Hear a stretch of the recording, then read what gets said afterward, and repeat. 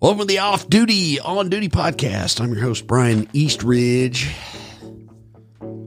part of the ConcealedCarry.com podcast network. The On Duty podcast, we take topics relevant to today's gun owners, and we tackle them from the perspective of concealed carriers and cops. Give you both angles of discussion. Today, I'm joined by Jacob Paulson, and he's going to interview me today on my podcast. The title of our podcast today is 3 Things You Couldn't Say When You Were Still a Cop. For those of you that didn't know, it's been a long time in the working, but I officially retired May 31st. And gotta admit, I kind of like it. So this is episode number 101. And let's get a little word in from our sponsors. As always, EDC Belt Company, the Foundation Belt. Every episode because, well, yeah, I'm part of that company. Also, Mantis X. If you're not familiar with Mantis products, you need to get a hold of a Mantis dry practice trainer. They've got an app. It allows you to see your shots in real time. I've played with one. My business partner's got one, and it is a very powerful tool. And once you harness all the training programs and all that, and there's really just no limit to the possibility. And you can also use it during live fire as well. So, if you're having some weird, questionable anomaly and you don't know what's going on, the software and the Mantis X will figure it out for you. So check it out. As always, links are in the show notes. And one final last thought, the Guardian Conference is coming up. It's right around the corner in Edmond, Oklahoma, or at the Oklahoma City Gun Club. I know that sounds weird, but that's where it's at. This will be the 3rd iteration of that. And we've got some great instructors, Wayne Dobbs, myself, Eric Gelhaus, Riley Bowman, as always, and a couple of other new faces this year. I think Mick Shook's coming back, but should be a great conference. And right now we're down to the wire. You got to pick it up. If you're going to go, you got to go now. It's September 17th, 18th, 19th. All right, let's bring in our guest. And we're here with Jacob Paulson. He's back after, a brief hiatus and a number of controversial episodes ago. So I don't know what I did that was controversial. Maybe you're referring to other episodes. Yeah, there were other episodes that were very controversial at times. And then, but here we are. You hadn't been on in a while. So yeah. Well, I'm excited because I've been holding on to some questions for you that I felt like you were previously handcuffed and unable to respond with full honesty. There were some times I had to dodge. I had to pay, had to work on my bobbing and weaving. But you're a free man now. Yeah, free agent, I like to say. We could go Merc at any time. Somebody's paying the right amount of money. No. Yeah, I prefaced it this way. You and I were hanging out at SHOT Show, and I said, "Listen, bro, once you retire, I need to understand what are the things you could do that would cause you to lose your retirement." Because in my head, I was like, I just want to make sure I don't want to do something that gets you really screwed over. And I think what you said to me was commit a felony. Yeah, I was already vested at that point. I was like, the more days that I'm on the pension, paying in, at this point, I'm just bolstering my monthly pay. It's like, there's a certain point you hit where it's like, I told somebody, I said I had 3 bad days in a row and I was injured. So I decided to take some time off. Pretty severe. Yeah, there was surgery. Yeah. Yeah. I got around surgery. I did a couple of injections and some pretty intense physical therapy. And I'm about 85% now. Plus, I had what I like to call a Green Mile incident, but we won't get into that. It was kind of funny. The point is, you can say whatever you want to say now. Yeah, within reason. I mean, there are still a lot of friends of mine that are in the profession, and I'd never poo-poo them or anything like that. But sure.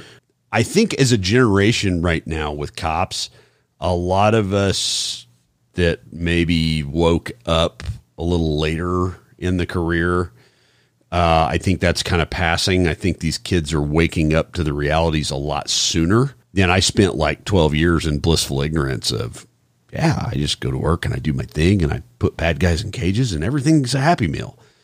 Mm-hmm. And when you start to really see behind the scenes, it's like, no, no, this is a monster. And when the monster decides your time is up, it will do everything it can to devour you.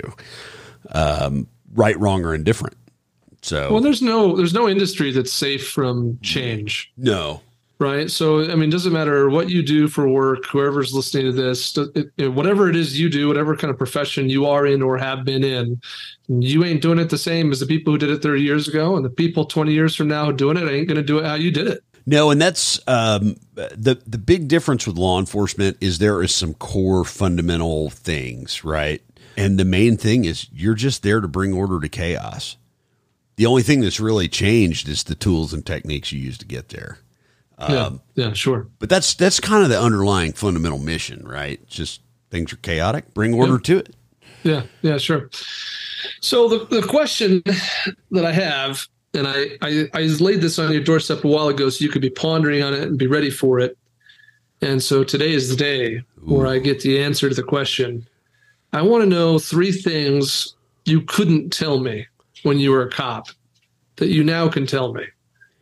Okay. Which you want me to start at like the most controversial one, or we can go whatever order you want. I'm just stoked. Like these are the secret things, man. These are the golden nuggets. So the first one I came up with is body cameras and artificial intelligence are right now invading your privacy all the time. Okay, so body cameras seems obvious, right? Like my initial reaction when you say that is like, okay, well, there's a bunch of cops walking around all the time. Their body cameras are like recording, presumably all the time. I don't know. And so my initial reaction is like, is that the level of invasion of privacy we're talking about, or is it more specific than that? It's way worse than people have any idea about. I won't mention any of the manufacturers, but with the artificial intelligence, it is crafting speech patterns to individual persons, facial recognition. So even when my camera is not recording, right, it's constantly scanning, and it is scanning every person when that thing is on, every person's face, every car tag, every address, GPS location that you as an officer are at. Yeah, the AI component of that is frightening. So what action is it taking? Presumably it's coming and saying, oh, by the way, you just walked past a car with stolen plates or something. Well, it sounds really innocuous, like, oh, that would be a good thing. Well, the government regulates how long a police department can store data and for what category of data they can store, right? Like your personal information. If I write down a card and it says, Jacob been on this date and I was here, and I log that in, it can only stay in our system for a finite amount of time before it's required to be purged. Well, all of this like tag data, facial recognition, speech, I've not been able to get an answer, but it's all provided by secondary vendors and a cloud source. So that's where because the government can't maintain this information, but the government's workaround is, well, I contract with this company. I don't know what they do with the data. Does that make sense? That's scary. So a third party is both archiving the raw data as well as providing the analyzation and the purported insights or analysis of that data. We don't know what, and presumably part of their contract is some sort of privacy regulation, but who are we trusting to A, decide what goes in the contract, and B, who's actually compliant? And I don't know what they're doing with it. I don't know if there's a purge time for it. But the bottom line is it's happening. And the AI technology that they are pushing into that camera system is just frightening. Sure. Well, and like you said, it's like most all these kinds of things that would be on this list of controversial have legitimate policing value, right? An application. The challenge is, who's regulating it to prevent abuse. or to prevent the invasion of privacy beyond what would be practical or necessary to complete the police objective. Yeah. And I went to a briefing one time with the National Institute for the Prevention of Terrorism. It's one of the local nonprofits here that's run out of the Murrah building, the bombing memorial. Sure. They actually have a think tank there, and they were talking about intelligence gathering. And one of the things that the presenter said was, intelligence has to be inefficient. It has to be, because if it's not inefficient and there's no hurdles for an officer or a government person to go through, then we end up in Germany 1933, where we have the perfect intelligence system. And I went, oh man, I got goosebumps. I was like, oh, wow. Yeah.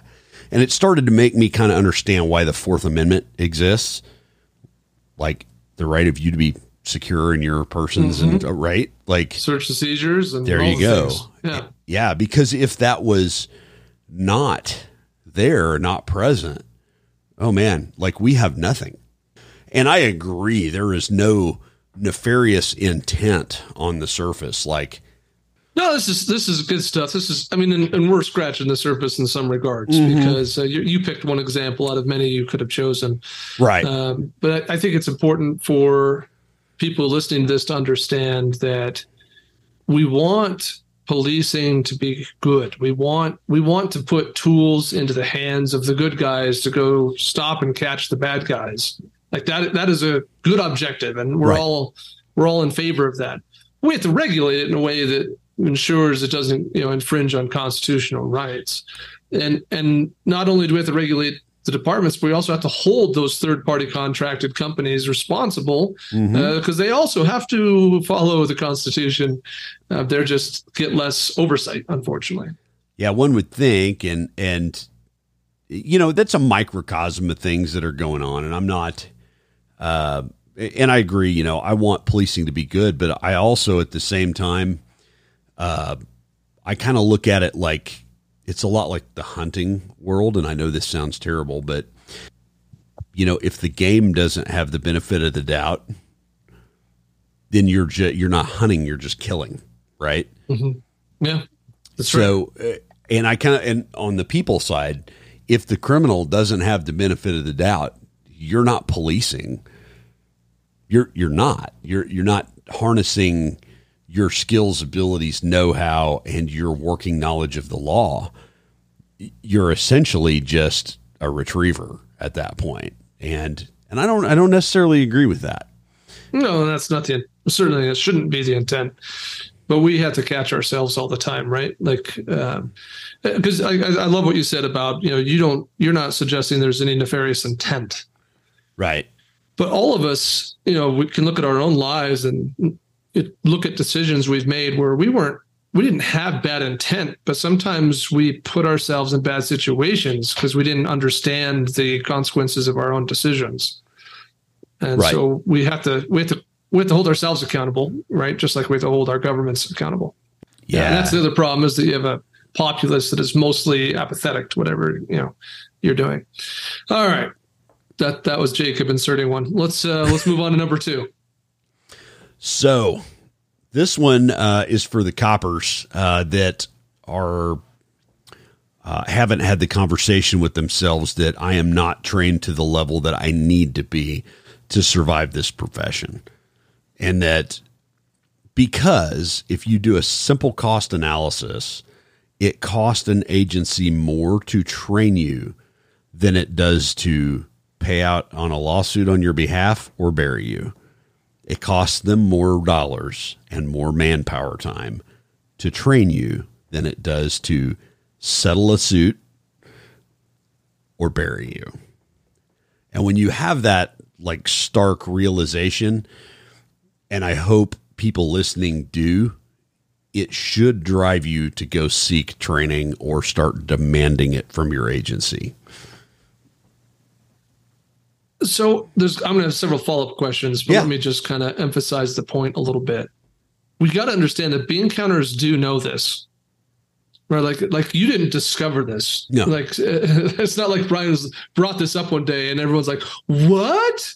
Like the people who are running the budgets, they are perfectly aware of allocation of funds and what they have to do to balance the budget or decrease the budget because there's people at City Hall who want this or that, and so they're very clear on those things. Like, they may not like it. I'm not saying that they make decisions based on that data. In fact, generally bean counters are not decision makers. They're just providers of information.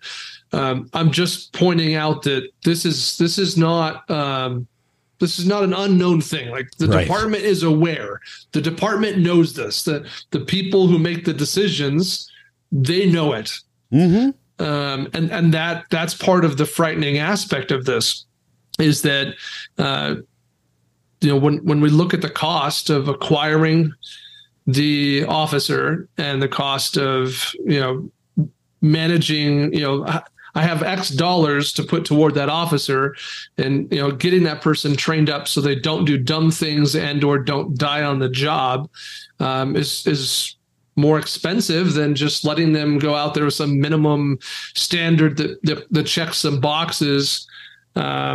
And should they be in a lawsuit, that's okay. That's cheaper than me having to, train them. Or should they die and I got to pay out some benefits, that's cheaper than what I would have spent to make them good at their job, really good at their job. That's terrifying. And I'll add that and this is the funny part to me as an outsider. I've never worked for a government department, agency, municipality in my life. It's never happened. I've always worked for private entities, right? Or corporations or whatever you want to call them. And so generally when you work for a business, for a company, for a person, small business, big business, whatever, publicly traded, private, the business has a massive incentive to put out a good quality product. Because if they don't put out a good quality product, their competitors will eat them alive and they'll lose customers and they'll go out of business. Right. But in law enforcement, there's no, I don't know what the incentive is to put out a quality product. Is there an incentive? If it's cheaper financially for me to deal with the fallout of a bad product than it is for me to put out a good product, if I'm thinking about the officer in terms of a product. Yeah. Okay. Then what is there any other incentive for me to put out a good product? I don't have competition. I'm not worried that they're going to shut down my department and a competitor's going to move in. Some places that has happened, where a county is, where a county's gone, all right, shut the PD down, take it off your books. We'll take over your patrol. And that's a scary thought. But there's also the ROI on it is very hard to quantify. The reason that bean counters like tickets, they like people to write tickets. They like cops to write tickets. It's because that's a quantifiable, measurable product that they can look at. Because it's a clean metric. It's a clean metric. And it's about the only one they really care about, honestly, when it comes to, because everything else is an expense. It goes in the expense column.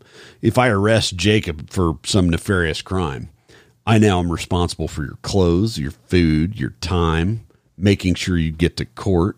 So it's a cost. It's a time and money suck. If I write you a ticket and send you on your way, you send a check. So that is one of the big metrics they push. And they will say, oh, well, they'll put it under the guise of traffic safety and whatever. It's a crock. It's just the most easily measured metric that we have. You cannot put a price tag on me backing my car into a convenience store at 2 a.m. and preventing the clerk from getting shot in the noodle by some armed robber. You can't quantify that. You can't quantify the number of times you've been getting gas and somebody was going to rob you that I pulled in because I just needed a cup of coffee, right? You can't put a value on that. You can't put a quantifiable metric on that. You can't distill that down to a statistic. But what you can do... But you try. You try. I mean, the law enforcement agencies presumably have a bunch of key performance indicators. Mm-hmm. In fact, I've heard Daryl talk about them here on your show. But they're just not very clean, I would presume, compared to writing a citation. writing a citation, and I'll say it because I worked for administrators. That's all they cared about. And for those of you that I worked for, that's all you cared about. You were a horrible administrator, and I'm glad I don't have to work for you anymore, because there are 7,000 other metrics we can look at. You know, we can go, hey, our presence alone in this area dropped the number of calls for service by 30% in this window. Why? You know, calls per service. Here's the problem. You don't have administrators that are willing to go and look at that. And you don't have analysts that understand that. They want, how many crimes did we have in this block by this race or this age group? What types of crimes that's all they understand. They don't understand that, hey, you know, this cop that's been in this district, this beat for 17 years, that writes one ticket every other month. From the hours that he is in service, there are almost no calls for service in that area. Whereas if you're an administrator, you look at that and go, well, that's an inefficient use of manpower, because he's not really doing anything. It's not generating revenue. He's not generating revenue. He's not responding to calls for service. And I go, that is the utmost mark of success, because if he's doing all of those things, you haven't suppressed crime. You haven't been able to make a measurable improvement in the people in that area's lives. Whereas if the whole police department is out there and the entire fleet is setting and nothing is going on, that is like an overwhelming success. Mm-hmm. Yeah. But it's also, it's not a clear enough metric. Yeah. Look at how much money we're paying to do nothing. Right. Yeah, like I totally understand that side of it too. Yeah, so, well, that's why it's hard. But my sense is that policing is probably not as good. Like, I'm a marketer, right? Mm-hmm. And so I have to. My data has got to be super clean. I got to know that when I run this ad, this video ad versus that video ad, that my that my click through is up 13.8%, but my conversion rate is down 2.4%, and so that net means that my ROI is right. Like that's how I run. I have to run in my business, but in policing, I suspect that that's really hard. Like, well, let's test it tomorrow by, instead of having 18 dudes on the street in this zone, let's have 14 and see. Like, the data is not as clean because we don't have as predictable of numbers, or we'd have to do it over a larger period of time in order to have cleaner or more reliable data. And I suspect that that's not what departments are engaged in doing. I could be wrong. No, and I don't think they pull from the right data sets. I had a very dear friend of mine who retired from the police department. He later went to oversee the dispatch in 911 center, and he pulled up a spreadsheet in every hour, every minute of every hour of every day, and mapped out the call volume by zone, by type, by priority. And he was able to shape his staffing numbers off of about 2 to 3 years of data to efficiently staff just based on those metrics. And I went, wow, that's a lot of data. And he goes, yeah, but you know what? I was the only one that I was the only one that went to look for it there. You know, everybody else just said, we have a staffing issue. I'm like, no, we don't have a staffing issue. We have an efficiency issue. And here's how we'll work the problem. So I look at that and I go, well, you have data for every minute of every hour of every day for 365 days, dating back how long? And if you throw out the anomalies, and what I mean by anomalies is, oh, there was a head-on collision right here and, 20 people died. Sure. That's an anomaly. That's not a norm, right? It's an outlier. You can pretty well efficiently streamline things, but by doing so, you kind of cut the face off the bureaucracy too. Because if you're an administrator, what's your ultimate goal is to take on more people, right, under your banner, under your sector. So the more people you effectively manage, the more valuable prestige and money. Yeah. Yes. So nobody wants to go, hey, 20% of my force does nothing. Get rid of those. Like, take those off of my books, right? Because then, well, you just downplayed your value to the corporation, essentially. So Yeah. So we're going to come back. We got off track because I thought this was fascinating. But no, it's me. I'm the interviewer here. So we're going to come back to the training thing. So I guess I'm not a cop, never been a cop, but I would presume that there's certainly a public perception that cops don't get paid a ton. And so I would also assume, my perception is that an officer is inclined to believe that if they're going to get more training, that the department should be paying for it. We're hearing from you that there's a financial disincentive basically to do that. So what is the officer to do? Is the officer to just, gut down and say, well, I guess I better go pay for it, or I got to go ask my department or beg for it or ask for it? And what does that look like? Start at the department and ask. Because if nothing else, the more you ask when that comes up in a lawsuit later, the more times you'll have been, hey, man, I requested this training. I requested this over and over and got turned away when something goes wrong later on. The second thing I would tell you is do whatever it is you need to do. And I don't mean like steal money or do something, but, sure. Within reason. There's lots of good charitable outlets out there. There's lots of good training networks where I can't tell you the number of times I've been to a class or I've taught a class and somebody says, hey, I'm not going to make it. Will you pick a cop that maybe would do this? I'll give you my ammo and just put somebody through your training, but you got to look for it. And then sometimes you got to go into your wallet and you got to say, is my life more important than going to a fancy restaurant next month or whatever? Is my ability to provide for my family, is it going to be negatively impacted by me getting better at this skill set? The answer is no, right?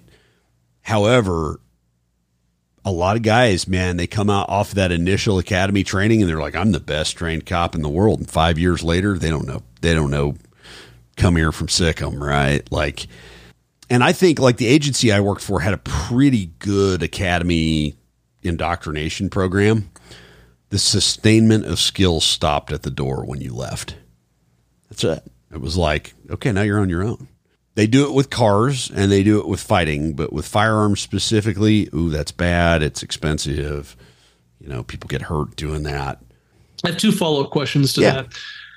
The first one is on the civilian side in the firearm industry, like the evolution that we've seen to accommodate for economic challenges is dry fire. Like dry fire is the new religion in the civilian firearm training community. Mm-hmm. Everyone's preaching it. Everyone believes in it. Everyone, the amount of gear and products that are available to help it, make it be better, make it be more efficient, make it be more safe is exploding. Is law enforcement embracing dry fire as a low cost solution? I think they talk about it a lot, but I will tell you in 20 years plus, actually like closer to 21 years, I was the weird guy because I would, on a Sunday, I might go to the station, go to the clearing barrel, clear all my ammo out. And, we always had a ballistic wall somewhere, right? Like something was ballistically impervious and I might hang a B8 or something up there and dry practice for 10 or 15 minutes in the break room. And people would be like, why are you doing that? I'm like, because I might have to use this skill in the next 30 minutes. Your last most recent training is what you're going to default to. And I dry practiced a lot. But I mean, you have people that they come out of an academy institutional program. They've been told to dry practice, but they really don't understand what that is or what it's supposed to look like. That makes sense. Like they don't even know what to me. They don't know what to me. It sounds like there's opportunity, right? Like both institutionally, but also individually, right? So if I was listening to this podcast and I was an officer on the beat, I'd be thinking to myself, okay, well, I'm going to go ask. I'm going to go ask. I'm going to go ask. I'm going to probably get specific. I'm going to try and say, well, the whole department needs it. And then I'm going to say, well, at the very least, let me do it. And then I'm going to say, well, at the very least, pay for my ammo if I go do it. But I'm also probably going to say, well, you know what I can do that's not going to kill my family budget? I can do a whole lot of dry fire. I can, figure out a way to do it so that I don't end up a news headline tomorrow, off-duty officer, gun goes off in his home. So I'm going to, nail down those issues. I'm going to find out what the best practices are, and I'm going to go build some skill for nothing, for cheap in my basement. That would be the first thing that I'd be thinking right now if I was listening to this and I was a cop. And if I was an administrator and listening to this right now, I'd be thinking, well, dang, sounds like, ammo's expensive. Our budgets are worse than ever. The public hates us more than ever. Maybe we need to be working some dry fire into our training program because that costs us squat. Yeah. Well, I shouldn't say squat. It's going to cost things, but it's going to be relatively affordable. Right. And we're also, not only is it affordable, we're also giving the officers a tool they can take home and do on their own without any supervision at all. I want to throw a big plus to Robbie Vedez from Customs and Border Protection. That dude, number one, he's like the most decorated competition shooter in police history with the NPSCs. Won it more times than anybody. Won more categories than anybody, more times than anybody. He is a phenom. And I've known him for years and years. We've talked off and on, and he has developed a dry practice program involving a SIRT pistol. The problem, and I looked at it and I was like, this is brilliant. And we could put this in every police station. And one of the things he said was, we get guys that go, man, I don't have time to go to the range on my time off or whatever. Yeah, we don't get enough time to go to the range. I can put you in a building, lock your duty pistol in a locker, put a piece of glint tape on a qualification target or a humanoid silhouette and have it compatible with your holster. And when you make a hit, you get a starburst from the little glint tape with the SIRT pistol. And he goes, and I can put you one-on-one with a firearms instructor for 10, 15 minutes once a week. After the briefing, 5-10 minutes before you go get in your police car, you get a marksmanship tune-up. And I started bringing this hey, this is something we ought to look at. Whatever. And I'm like, I get it. I'm doing cost analysis on it. And I'm like, you could do that for 1,000-man agency for under 10 grand.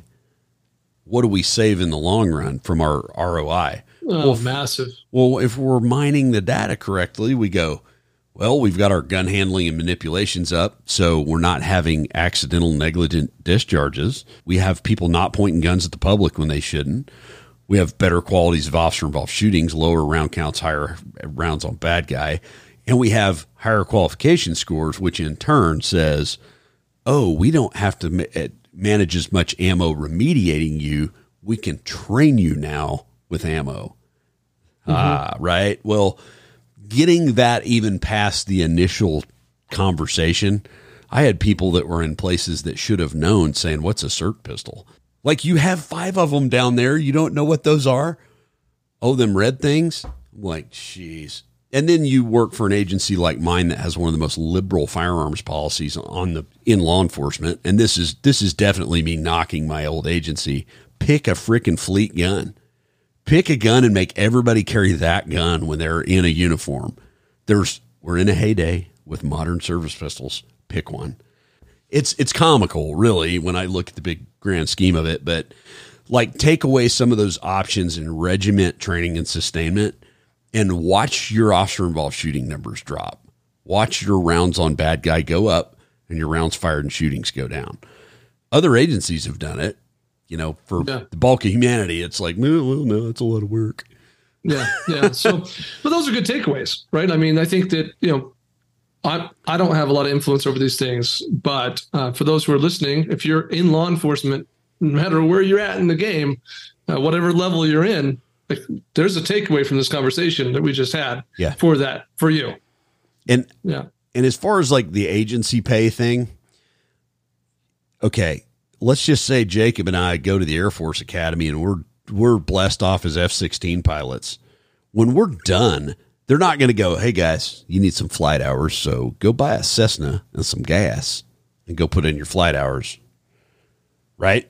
Consequently, there's not very many F-16 pilots in the world, but my point being, if you look at the number of cops per capita in any given city, there's Not many of those either. The expectation that you should, not have any type of agency sustainment and that should fall all on the individual officer is just, it's ludicrous. But well, I agree it's ludicrous, but it's also to some degree the environment that we are in. yes. Or very least what we could say is that the agency's perception of how much is necessary is so ridiculously poor that it creates an environment where to actually have a high standard of skill, the officer is on their own. Yeah. And that skill level needs to be defined, and agencies don't define that very well. Well, you passed the state qualification. That's just a big frustration of mine. And I see people looking for good information and stumbling into bad information and not having the discernment to know the difference. You got to be very careful in that world of where you get information. And, we've handcuffed, pardon the pun, cops from training for so long, they don't know any better. And they don't know what questions to ask anymore. So, yeah. That's valid. It's concerning. Yeah, I think I've said all I can say on the subject. Yeah, me too. Repeating myself and getting more animated. So, okay, we had a third one. What's the third thing, Brian, that you couldn't tell me or you couldn't say out loud when you were a cop? This one befell me under the tutelage of one Tom Givens. Most of your crime stats are completely padded and wrong. And it was staggering when I started to put that together. I was like, oh. And Tom breaks it down. I could never do it justice the way that he presents that. But when you think of crime stats, where's one big source you go to? Oh, FBI. UCR, Uniform Crime Report, right? Sure. Only 51% of law enforcement agencies in the United States report to UCR. A little, like 1% more than half. Yeah, I knew I was going to get you with one. Like, oh my God, really? Yeah. Yeah, and obviously that doesn't mean it's half of crimes aren't reported, because it would depend on which agencies are among the 51%, which agencies are among the 49%. But any way you shape it, it ain't okay. And it's far from accurate. And here's another thought on it. If you have a triple homicide, how does that get reported? As 3 separate homicides to the UCR? No. Okay, if you have an armed robbery and there's 47 victims, is that one armed robbery or is it 47? The way it's reported, it's 1. Now, I guarantee you everybody that got a gun shoved in their face still feels like they got robbed, but that stat now goes to 1 tick mark. And it might say multiple victims, tick mark. Sure. Okay. It's a single incident. Does that give you a realistic picture of how violent an incident is? Absolutely not.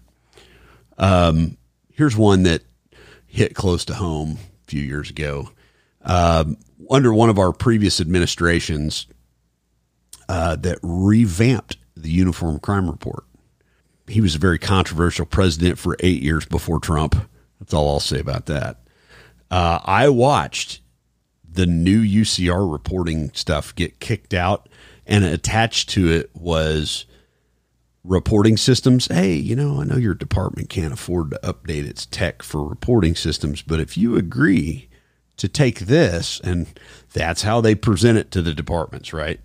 Well, you give us the UCR data, but we'll give you a grant to buy this reporting software.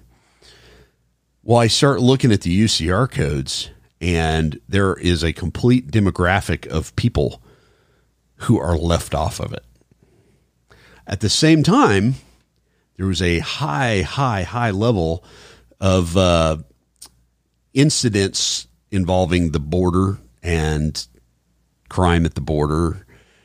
All right. So what you're saying, to remove the cloud, the shroud, is you're saying that perhaps in order to achieve a higher amount of compliance with the reporting requirements, as well as potentially maybe sort of shape the data into what they needed it to look like, they created effectively a uniform software reporting tool that all the departments, or a lot of departments, were using. Yeah. And because they controlled the tool, they also controlled the way the data was recorded and stuff. Yeah, absolutely. Some of it got rectified under the Trump administration. I mean, I watched like certain blocks on racial demographic come back. I watched certain like crime types get reinstituted. But then again, I go, well, why was that done? Well, it's to fit someone's narrative. It's so I can take a piece of data and push it out as part of my narrative. So those crime reports they're pretty useless. They really are. And it's real shame. But at the same time, I think if people really understood how violent the society is that we live in, it would probably have some very, very detrimental effects.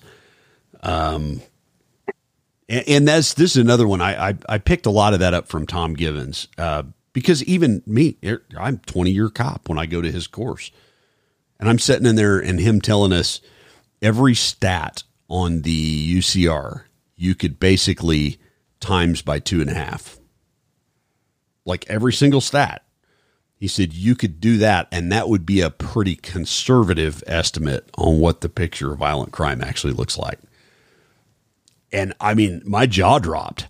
And he's got stats to back it up with different reporting organizations that he can go, yeah, if you say the crime rate is X, Y, and Z, just times that by 2.5, and yet that's a pretty conservative estimate.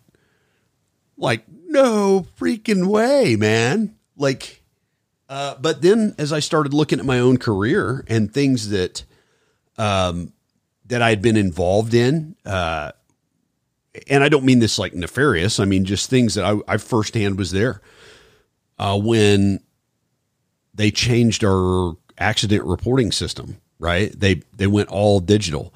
Where'd the money for that come from? The feds. What kind of stuff were they tracking?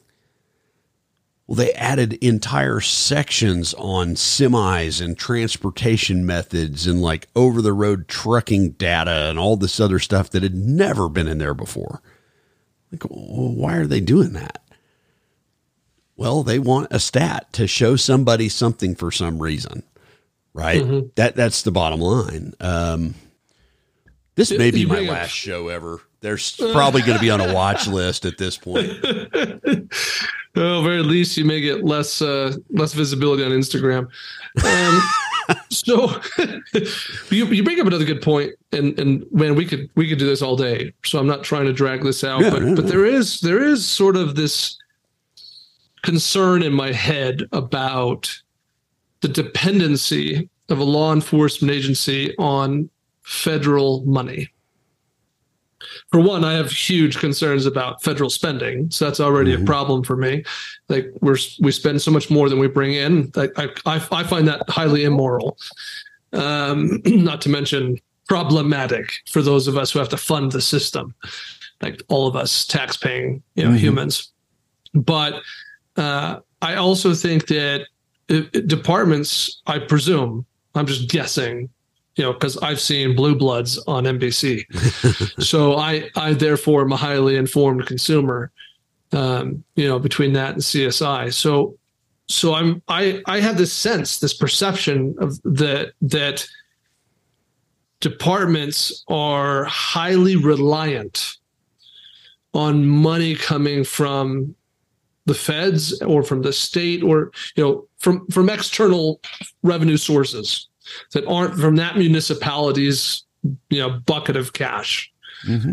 And because of that dependency, that makes them, anytime we're dependent on somebody else for money, we become beholden to that person's desires. Like we kind of have to do what they say. We have to, follow the line, so to speak, because otherwise that money goes bye-bye, and we all need that money to operate, the system we've created, the business that we've created, right? And so that seems very concerning to me.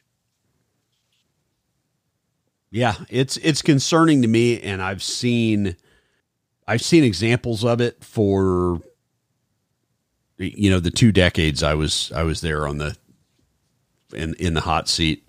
Yeah, we have to immediately do this or else we lose this money. Right. And where I saw it the biggest was in vest replacement, body armor replacement, because that's a massive expenditure, and it's a massive expenditure every 5 years, and that's not 5 years from the whole department. It's 5 years from when that guy got that vest. 5 years from now, he's got to get another one. 5 years from now, and then you stagger that out, and every year you're replacing a percentage of a department's body armor, or about 20% on average. Right. Yeah. One could comfortably say that's about 20% a year. Just out of curiosity, I mean, what do you think a ballistic vest costs? Oh, geez. Yeah. So my perception on that, cops, is this soft armor or is this steel plates? Soft armor. Yeah. So I'm going to ballpark it at, $350 to $500 a unit. You double that and you'd be getting close to reliable body armor. DOJ and IJ spec stuff that's actually wearable. I mean, you can get into that $300 range. We call those turtle vests because you're about as effective as a turtle. You can't move in them. So when you get good quality soft armor with a carrier that has the ability to put in level 3+ plates or rifle rated plates, you're up $1,200-$1,500 per officer. So that's $300 a year in just in armor. Well, you get an agency of 1,000, so 20% of them is what, 200. You're talking $250,000+ a year just in body armor, right off the bottom line. And where I live, municipal police departments are funded through sales tax. Sometimes businesses close up, sometimes the economy's not as good. Exactly. So, everybody that reports revenue in a zip code, it goes to the state, and then the state doles that out to the municipalities, and it's pretty shocking. And, some municipalities, man, I got buddies that work in a small town, not far from where the Guardian Conference goes. Their entire yearly operational budget is less than my former agency's gun range ammunition budget. That's, and you've met several of their officers, Yeah. I mean, they're not in any less danger than I was. Heck, my district surrounded their city. Like, and when you say that's probably like the picture of average law enforcement for the United States, that's a good snapshot of it right there. Most of it's rural, small, no budget, hoping that we have enough reserve officers to staff a shift. And really hoping the feds show up with a check. Maybe. Yeah. Some of them don't, and they ward it off. Hence why 49% don't report to the UCR. Yeah, that's right. That's right.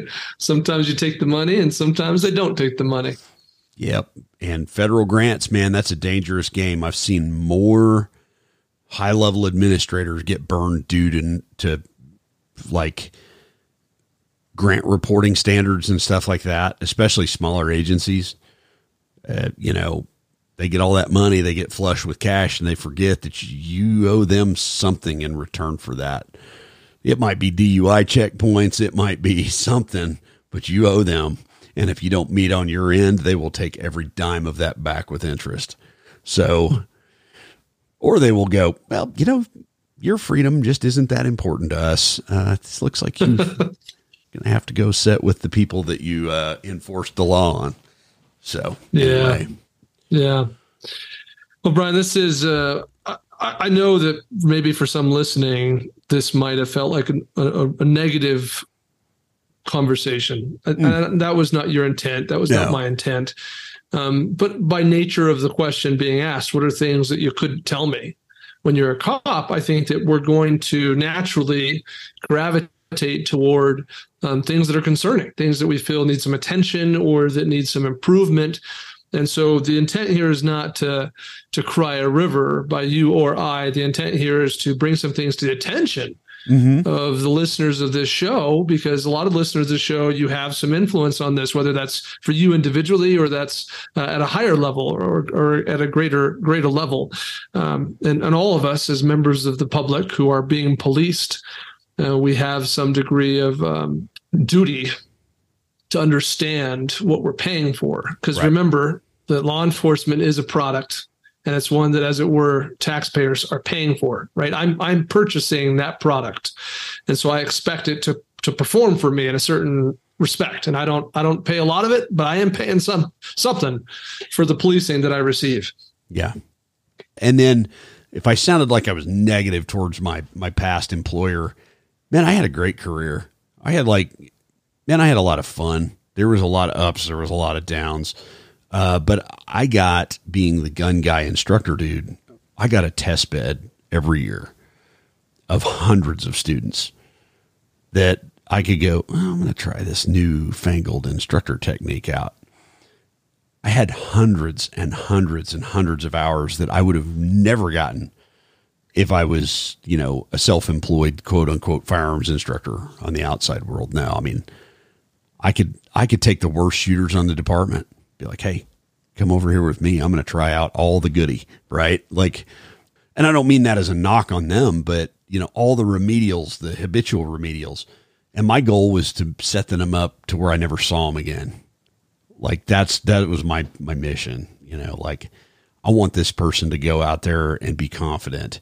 And then I want them to come to the range and practice what I taught them so that they can, they can aspire to that level of greatness. And I had people that I'd see a couple years in a row, and then I wouldn't see them for 5 or 6 years. They'd they'd corner me up later and go, hey man, you taught me this 5 years ago, and I started practicing that. And now I shoot 99s, 100% on my quals, and I've got confidence in my gun. I'm like, victory. I never would have been afforded that opportunity if I hadn't have dealt with the other BS that is police work. And it wasn't all bad BS. I mean, there was some great times, man. So yeah, if I seemed like I was negative, it's not. There were I had some frustration with the department.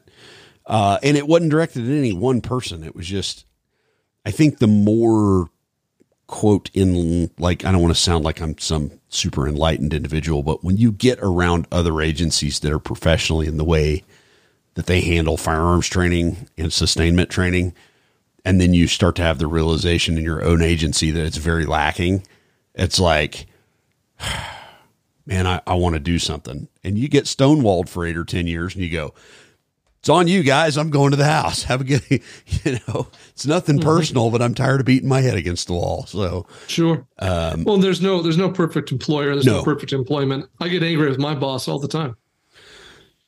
Yeah. I mean, he's always messing up my life. So it is what it is. Totally get it. And then a lot of that, just to recap, like the UCR stuff, I'm not the expert dude on it. Guys like Tom Givens, that dude, Claude Warner, guys like that can break break that stuff down and make you just shudder to think of how fortunate you are to have gone through life without being a victim of violent crime. So yeah, nothing negative, just information, man. Yeah, that's right. That's right. All right, my man. Well, I appreciate you. Thank you for letting me kind of take the controls during today's episode and interview you on this topic. I've been really looking forward to it. I think you've shared some things that I think are very insightful, many of which are what I'll call actionable for the majority of us, and certainly for those who are in law enforcement. So I think that we can learn from that, and we can all go do better at being prepared to defend ourselves and others over whom we have duty or stewardship. I think that's a wrap from me, Brian. All right. Thanks, Jacob, for coming back. Had a great podcast.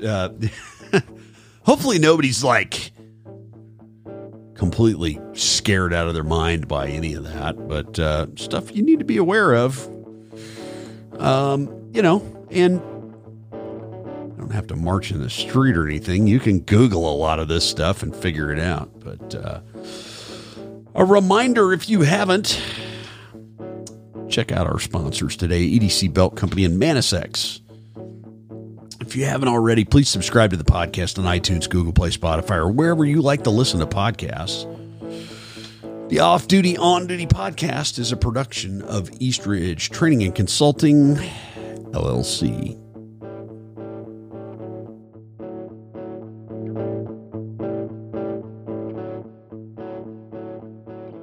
East Ridge Training and Consulting, LLC presents the following content for educational purposes only.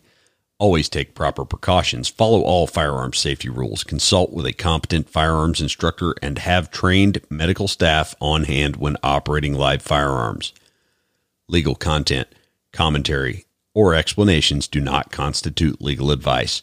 We are not attorneys and recommend always consulting with competent legal counsel when researching or seeking to understand laws and legal application. East Ridge Training and Consulting, LLC, its participants, partners, and affiliates are not liable for any action taken based on the content of this shared podcast.